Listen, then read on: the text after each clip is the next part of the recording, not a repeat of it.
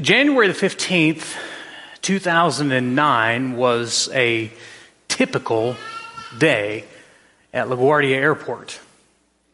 There was nothing exceptional or unusual about this particular January afternoon other than it was cold, as you would expect a January afternoon in New York to be.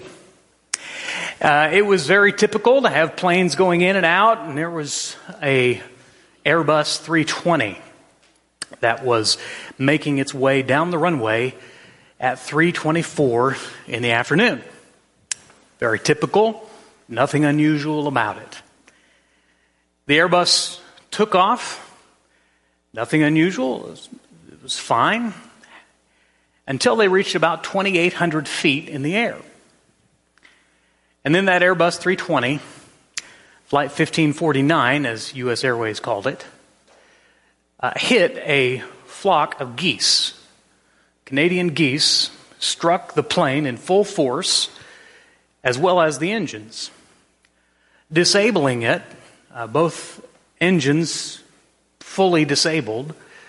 The plane continued to glide up another couple hundred of feet for just about 30 seconds, and then the Airbus 320, Flight 1549, there on that cold January day, effectively became a 75-ton glider. The captain, Captain Chelsea Sullenberger, affectionately known as Sully, began to go through a checklist, a process of routines, of what do you do when you have no thrust and you're 3,000 feet in the air. They attempted, as he and his co-pilot went through the checklist, to see if they could reroute to a couple of local airports, but Captain Sully made the huge decision that he would not be able to get to those airports safely without risking the lives of the passengers or people on the ground.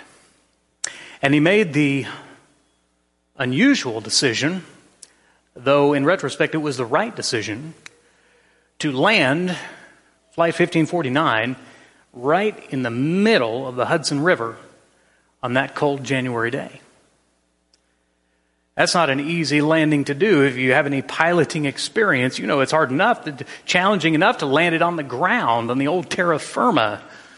Trying to land 75 tons in the water is no small task. He declared a mayday at 3:24 p.m. as the birds struck the engines. At 3:31, the plane was in the water. Now, Captain Sullenberger had plenty of experience, over 40 years of piloting experience. He was a dogfighter in the Air Force. He was a experienced pilot, had about 20,000 hours of flight experience. He had lots of ability and training and experience, lots of numbers going through his head as he was trying to calculate what to do. But as he set the Airbus 320 down in the water on that cold January day, as water began flooding into the cabin, Captain Sully had just one number in mind. And it has to do with what we're going to talk about today. Today is the last of our series on seeking shepherds. And we've been doing this, as Charles said, we're kind of in this process for the purpose of appointing new shepherds to the congregation. We've worked through this methodically, thinking about, first of all, why do shepherds matter? What is their purpose? And we said they are biblical leaders God assigned to lead the local church. And they're important because sheep, although sheep may not always be dumb, but sheep certainly make dumb decisions. Sheep are in a lot of danger if they are without leaders and guides and shepherds. Then last week we talked about who shepherds are to be. Their biblical name can be translated as elders and overseers and pastors and shepherds. And those names speak to their role, their function, their purpose. And so the Bible gives us several pieces of Scripture to talk about the quality of men to look for as we appoint shepherds. It doesn't just say, pick your best friend. It doesn't just say, pick a good old boy. It doesn't make it a popularity contest. It says, look for these qualities within the men that you appoint. And we said there's 33 qualities one by one, but if you put those into 4 categories, they are essentially wise, disciplined, godly men who lead their families well, who have respectable reputations both inside as well as outside the church. I hope that you've been reading the scriptures from 1 Timothy and Titus. We've learned that our shepherds that we're looking for are a certain quality of man. And that quality, first and foremost, needs to be a biblical one. The 6 shepherds that we currently have at Northside, maybe you know all of them. Maybe you know just a few. Maybe you only know one. But I want to ask you, when was the last time that you had to meet with the shepherds? Maybe it was when you came to Northside as a new member. That first time, if you're a guest here and you're considering becoming a member, it's not a hard process. They want to hear your story. They want to understand where you come from, what your background is. They also want you to know their stories. There's a tiny test over the book of Leviticus that most people don't pass, but no, I'm kidding. But it's an intentional process because our shepherds want to know the sheep of the flock. Maybe it was when they came to pray with you. Maybe they came to your hospital room or to the outpatient place where you had your procedure done. Maybe it was 1 or 2 or all of them. Maybe they came to your home as they came to ours before Christy's surgery. Maybe it was a time when you had something on your heart for a ministry. You had something on your heart that you think God is calling you to lead or to serve in a certain way, and you'd like to bring that vision to Northside, and so you wanted to meet with the elders to share with them your vision and to hear from them some wisdom about maybe how to go about that. Maybe you've asked something of them. Or maybe they've asked something of you. Maybe you had to tell them something hard, something that's going on in your life, something you're embarrassed to share, something that is a struggle that you're going through. That's what shepherds are for. Or maybe they had to tell you something hard. In a spirit of love, they had to gently guide you and admonish you and correct you. And shepherds do that too. Our shepherds do a lot. All shepherds do a lot. And there's a reason for that.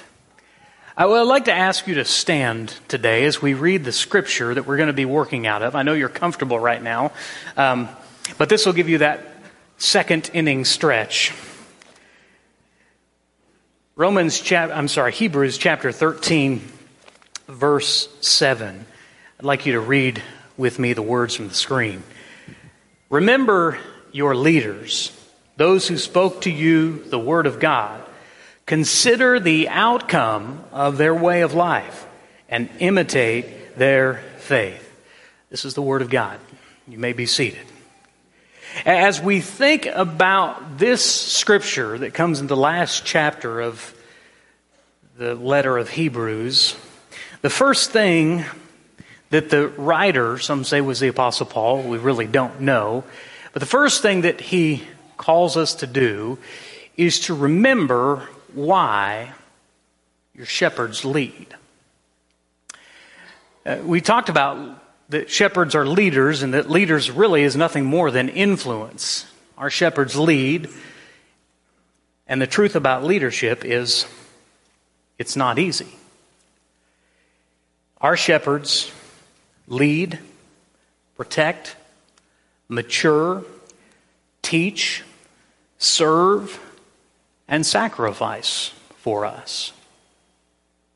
And they do that as volunteers, right alongside managing their own marriages and families and businesses and lives. They devote a great deal of time to leading all of us. Why is it that shepherds lead? Well, my view of it is the best shepherds are the ones who lead from love. Jesus said that the greatest two commands are to love the Lord with all your heart, soul, mind, and strength, and to love your neighbor as yourself. The Apostle Paul said, if I do all of these wonderful things, these are paraphrases here, I speak in tongues, I speak in prophecies, I have the gift of knowledge, I have the faith that can move mountains, all of those things would be assets to a local congregation. But he says this, but if I have not love, I'm a noisy gong, I'm a clanging cymbal. It's good for nothing, is what he's saying. If I do what I do without love, and he'll go on to say in chapter 16, let all that you do be done in love. I worked with shepherds for 25 years of all different types, of all different personalities, young and old, introverts and extroverts, innies and outies, those who are harsh and those who are gentle, those who are kind, those who are direct. The best of them have this in common, that they love all of us. And the decisions that they make, whether they're large or small, the actions that they take, be they large or small, should first and foremost be done out of love for God and love for His sheep. Here's a good question to ask as you're considering some of the potential new shepherds. By the way, you should have received I guess I didn't receive a handout. One of the handouts with, could somebody just run me up one of those little sheets that you got? Not the handout. Oh, Clayton's right on it. Look at him. He's got his sprinters on. Good job. You should have received this form telling you, as the Northside members, is not applicable to guests, but they're from our shepherds, asking you for the names of men to consider. As you think about men's names to put on this paper, a good question to ask would be this. Does this man love God? Does this man love God's people? That's a good question because it's why shepherds lead. Secondly, I want to encourage you to think about their lives. The writer says, consider the outcome of their way of life. You see, the challenge in talking about leadership is there's all sorts of leaders. You know this in your workplace. You've had good bosses and bad bosses, haven't you? You've had good CEOs and bad CEOs, haven't you? You've had good supervisors and bad supervisors. You've had good foremen and bad foremen. You understand that. Well, the same is true within the church. Now, Jesus warned about it, and he used terminology about shepherds and wolves. It doesn't look like a wolf, but because he wears sheep's clothing. But you got to be on guard. You have to be careful about those who lead. Matthew chapter 7, if you're following along in the Bible, and I really hope that you are all the time, but especially in this series, Matthew chapter 7, Jesus spoke these words. If you don't know where Matthew 7 is, grab a pew Bible and turn to page 1042. The Lord speaking. Beware of false prophets who come to you in sheep's clothing, but inwardly are ravenous wolves. You will recognize them by their fruits. Are grapes gathered from thorn bushes or figs from thistles? So every healthy tree bears good fruit, but the diseased tree bears bad fruit. A healthy tree cannot bear bad fruit, nor can a diseased tree bear good fruit. Every tree that does not bear good fruit is cut down and thrown into the fire. Thus, you will recognize them by their fruits. Fathers, if you have daughters who are still under the age of 18, and you're trying to teach them about what to look for in a young man as they begin to date and as they think they like men, I hope that you give them the following teaching. Judge these men not by the words that they say. There are lots of smooth talkers. Judge them by their actions. Judge them by how they treat you. Judge them by how they treat others. Judge them by how they treat their families. Well, a father who's giving his daughter that advice, what is he doing there? He's saying what Jesus is saying. Judge them by their fruits, not by their appearance. It may look like an apple tree, but if nothing comes off of it but peaches, you've been deceived. In consideration of our shepherds, potential shepherds, you should consider not just their lives, but the outcome of their lives. This is why we pay close attention to their marriage, to their children, because these are a good examination of the fruit of their lives. I said a couple of weeks ago, I told the story about Wild West World when it went bankrupt so quickly. And I was talking with somebody about that, and this guy's a very humble leader, but he's very intelligent, very successful in a lot of ways. And we were talking about how quickly that happened, and we were talking about the man who started the whole project, and he said, well, his reputation sort of preceded him. He was saying, think about the fruit of his life. We would do well to consider the fruit of the lives of the men that we put on this piece of paper. Their marriage, their children, their reputation, their businesses. These are the results of their lives.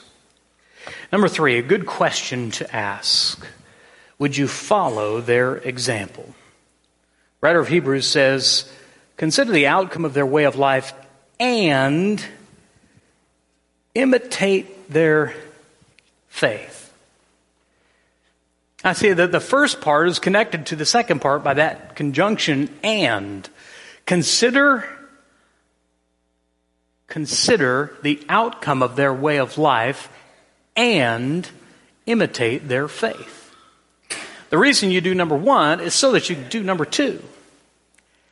Shepherds lead in lots of ways. Sometimes they, like Doug did this morning, they get up and teach from a pulpit. Sometimes they teach in a classroom. Sometimes they teach one-on-one. But they also teach in this way. They teach by their example. I read an article on this, and it said, a congregation takes on the personality of those in leadership. I suppose that's true in any situation, a school, a business, a family. But certainly within a church, I think that's really true. And so the second question, besides what is the result of their life, is could I imitate their faith? I've told you before, my grandfather on my dad's side, my dad's dad, was a woodworker. And Grandpa was a great woodworker. He didn't just use the patterns. He used those, of course, to start.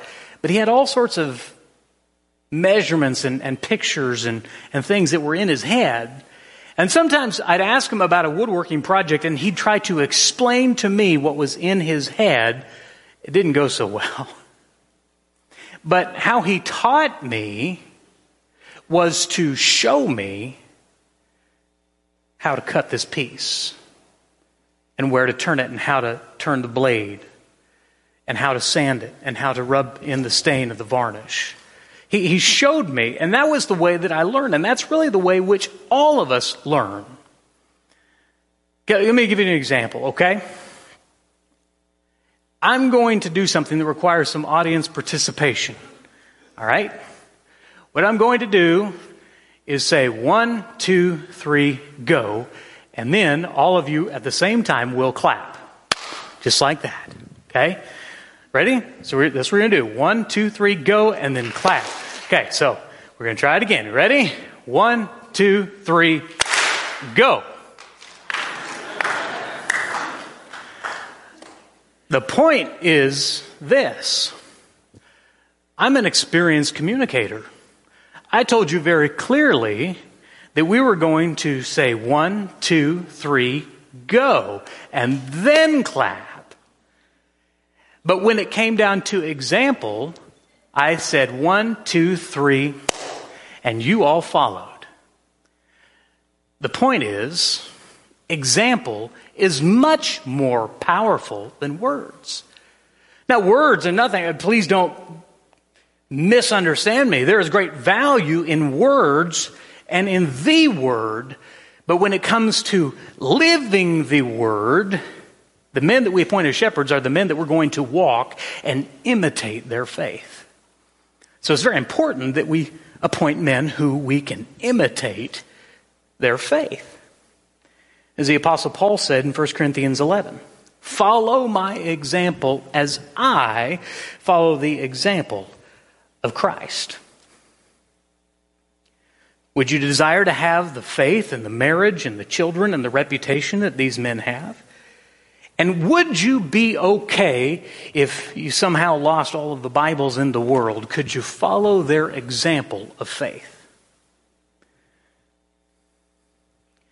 Number 4, will you trust them fully? Now, we're still in Hebrews chapter 13, but I've moved now from verse 7 to verse 17.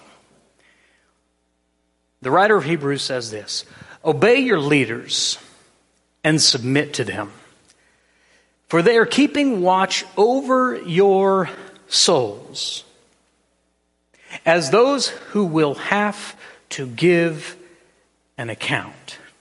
Let them do this with joy and not with groaning, for that would be of no advantage to you. You see, obedience and submission are not words that we like. But they are words all throughout the pages of Scripture, whether it's telling children to obey your parents in the Lord, for this is right, or whether it's telling all of us to obey and submit to our leaders. Obedience, you see, is a tricky thing. It's very easy to obey your leaders when they decide what you want, when they make the call that you would have made, when they go in the direction that you want to go. I mean, obeying the speed limit on Meridian Avenue would be quite easy if our city fathers set it to 80 miles an hour. But they've set it at a different speed limit than what I would have chosen. And so when the Bible calls for Christians to be good citizens in Romans 13 and to obey those in authority to the point that they can, as long as it doesn't overlap with the direct commands of God, Scripture's telling us something. Scripture's calling us to learn obedience and submission so that ultimately we can do that before the Lord. Submission is yielding our will to someone else's will out of full trust. Scripture, I used this example a couple of weeks ago, calls wives to submit to their husbands. And the world hates that. That's just so patriarchal and misogynistic and all of that. But it's God's design. But hear me now. Submission only works because a wife fully trusts her husband, fully believes that he loves her and wants what's best for her, and he is actively loving her in a way that's sacrificial, where he's laying down himself. And when a wife experiencing that kind of love in full trust to the spiritual headship of her husband submits, and when done in a biblical and godly way, it's a beautiful thing. Sheep trust their shepherd out of full trust in him. Jesus said this, "My sheep hear my voice, and I know them, and they follow me."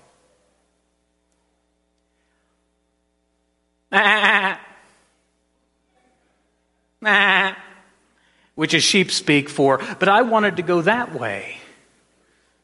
But there's green pastures over there. Don't you see the running waters over there? But the shepherd knows that there are wolves by the edge of the running water. And there are predators behind the hill of the pasture on the edge of the horizon. And so the shepherd takes them through the valley of the shadow of death. And the sheep lovingly submit. Not because it's what they want, but because it's what the shepherd wills.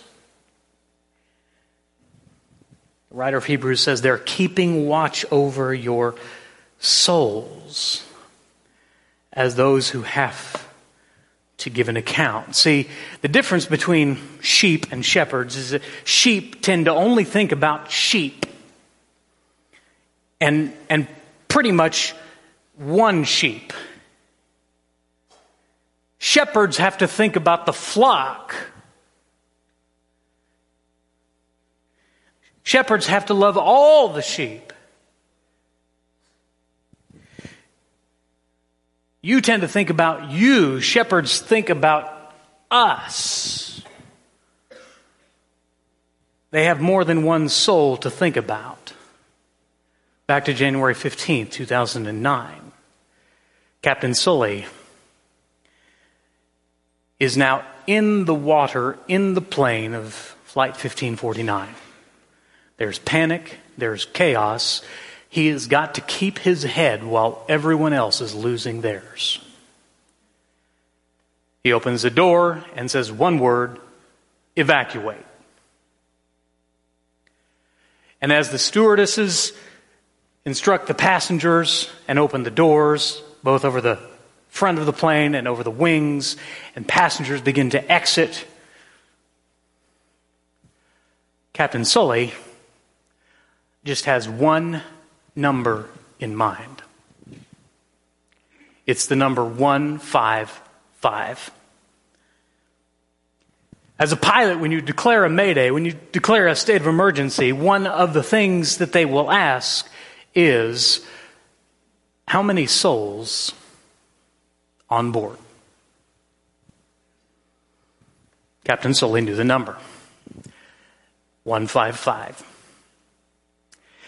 And he was not content to have an empty plane, but he had to go back through and do one final check to the very back of the plane that's now up to his chest in icy cold Hudson River water to make sure that, as to the best of his ability, everyone was out.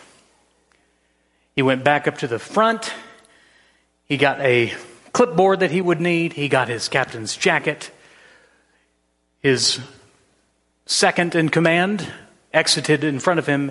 He jumped out, last one to go and leave the plane. He was not satisfied when they were off the plane. in the raft. He was not satisfied when they were all on the rescue boats. He was not even satisfied as they were on the shore, for still one number plagued him over all other numbers that day, and it was this pressing number, 155. Number of souls that he was given stewardship of during his flight, under his command. 155, the number of souls that he would be held to account for in the investigation by the NTSB. Did he do the right things? Did he make the right decision? Did he make the right call for the best benefit of all 155 souls on board? Thankfully, some called it miraculously, and they called it the miracle on the Hudson. Captain Sully delivered safely all 155 souls that day. And they were forever bound by this unique experience that they had all encountered together. But I want to point you back to the heart of Captain Sully, because it's the heart of a shepherd. You see, shepherds have one number in mind. And it's the number of north side souls that they've been entrusted with. For they're keeping watch over your souls as those who have to give an account. They take it seriously. They're not okay with souls being left behind. They're not okay with souls slipping away. They pray for, they love, they think about souls. And the writer of Hebrews doesn't address them as much as he does us. And he says, let them do this with joy. Not with groaning, for that would be of no advantage to you. So may we make their work a joy and not a burden. And may we help them as they are called to give an account for each and every soul here at Northside. Now, it doesn't mean they're responsible for the decisions of those souls. God will hold each person to account. But they will be responsible. If Captain Sully had lost one single soul, there would have been questions as to what happened and why. Scripture doesn't tell us how that's all going to play out, but it does say that those in leadership will be called to give an account. And good leaders take that seriously. All right, so what's next in this process? This is the last sermon in our series. Here's what I want to ask you to do. Number one, pray for our elders. I hope that you have been doing that to this point already. But if you haven't been, please start today. Both our current elders as well as our future elders. Number two, reread 1 Timothy chapter 3 and Titus chapter 1, which give us the clearest instructions about the qualities of men that we're to look for. Number four, complete a nomination form. There are more of these at the information booth, so we've got plenty, but everybody should have one. We want you to think about it. We want you to read the scriptures. We want you to pray about it fast if you're able to do so. And then prayerfully, thoughtfully put the names of those men. Then sign it at the bottom. Okay, and that's important as well. Now, before you fill that all out and privately hand it to an elder or shepherd, know that if 600 people privately hand something like this to an elder and they put it in their jacket pocket, it's likely to get lost or mishandled or stuffed in a Bible somewhere, and we don't want to do that. So it would be most helpful to them if you could please take your completed nomination form and just simply put it in the locked boxes at the back of the auditorium. If you don't know where the locked boxes are, go ask a shepherd. They can tell you. Or go ask me. I can tell you. Put these in there. Please do that and write this down. Circle it on your form no later than August the 30th. We want to give you time to think about it and pray over it. But we also need to give time for our elders to think about it, pray about it, talk to the men, and so forth. So turn that in by August the 30th. Then, of those nominated, our elders will ask the men that they believe are best, in the best capacity at this time, to serve as a Northside shepherd. I've said and said before, and I'll say again, there may be good men whose names go on these forms who are not asked to serve. It might be the right man, but the wrong time. It might be, for reasons the shepherds couldn't tell you, the wrong man for Northside. This is one of those things where we trust our shepherds. But our shepherds are asking you, as the congregation, who are the men that you believe fit the biblical qualifications and whom you respect as godly leaders. They will then, at the time of their choosing, they will present those names of those men to the congregation. The congregation will have the opportunity to submit any scriptural objections to the elders in writing. And after all of those considerations have been made, new shepherds will be appointed shortly thereafter. The Bible doesn't tell us what process to use. It just says that we should have shepherds. So we do the best that we can, and this is the process that has worked best for Northside. Finally, I hope that you will please plan to join us tonight at 5 o'clock for a conversation with our shepherds. We got two different shepherds. We had Brian Middleton and Brent Groves last Sunday night, and this Sunday night, tonight at 5 o'clock, we have Craig Greenwood and Doug Wagner. A couple of more of our shepherds.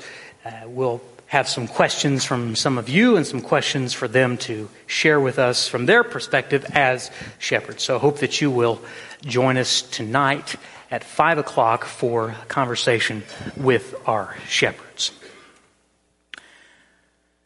The Good Shepherd is so because he gave his life for the sheep. Jesus is the Good Shepherd, and if you want to follow him, you need to make the decision to do so, to repent of your sin and to put him on in baptism. To believe and be baptized is exactly what Jesus said to do, and if you're ready to do that this morning, our shepherds would be thrilled to help you in that process. So we're going to sing a song. Brother Charles will lead us. If you have that need or any other public need of this congregation, please head to the back. One of our shepherds will be there to meet you, and we'll help you as best you can. Whatever your need might be, once you head to the back if you have a need, as together all of us stand and sing.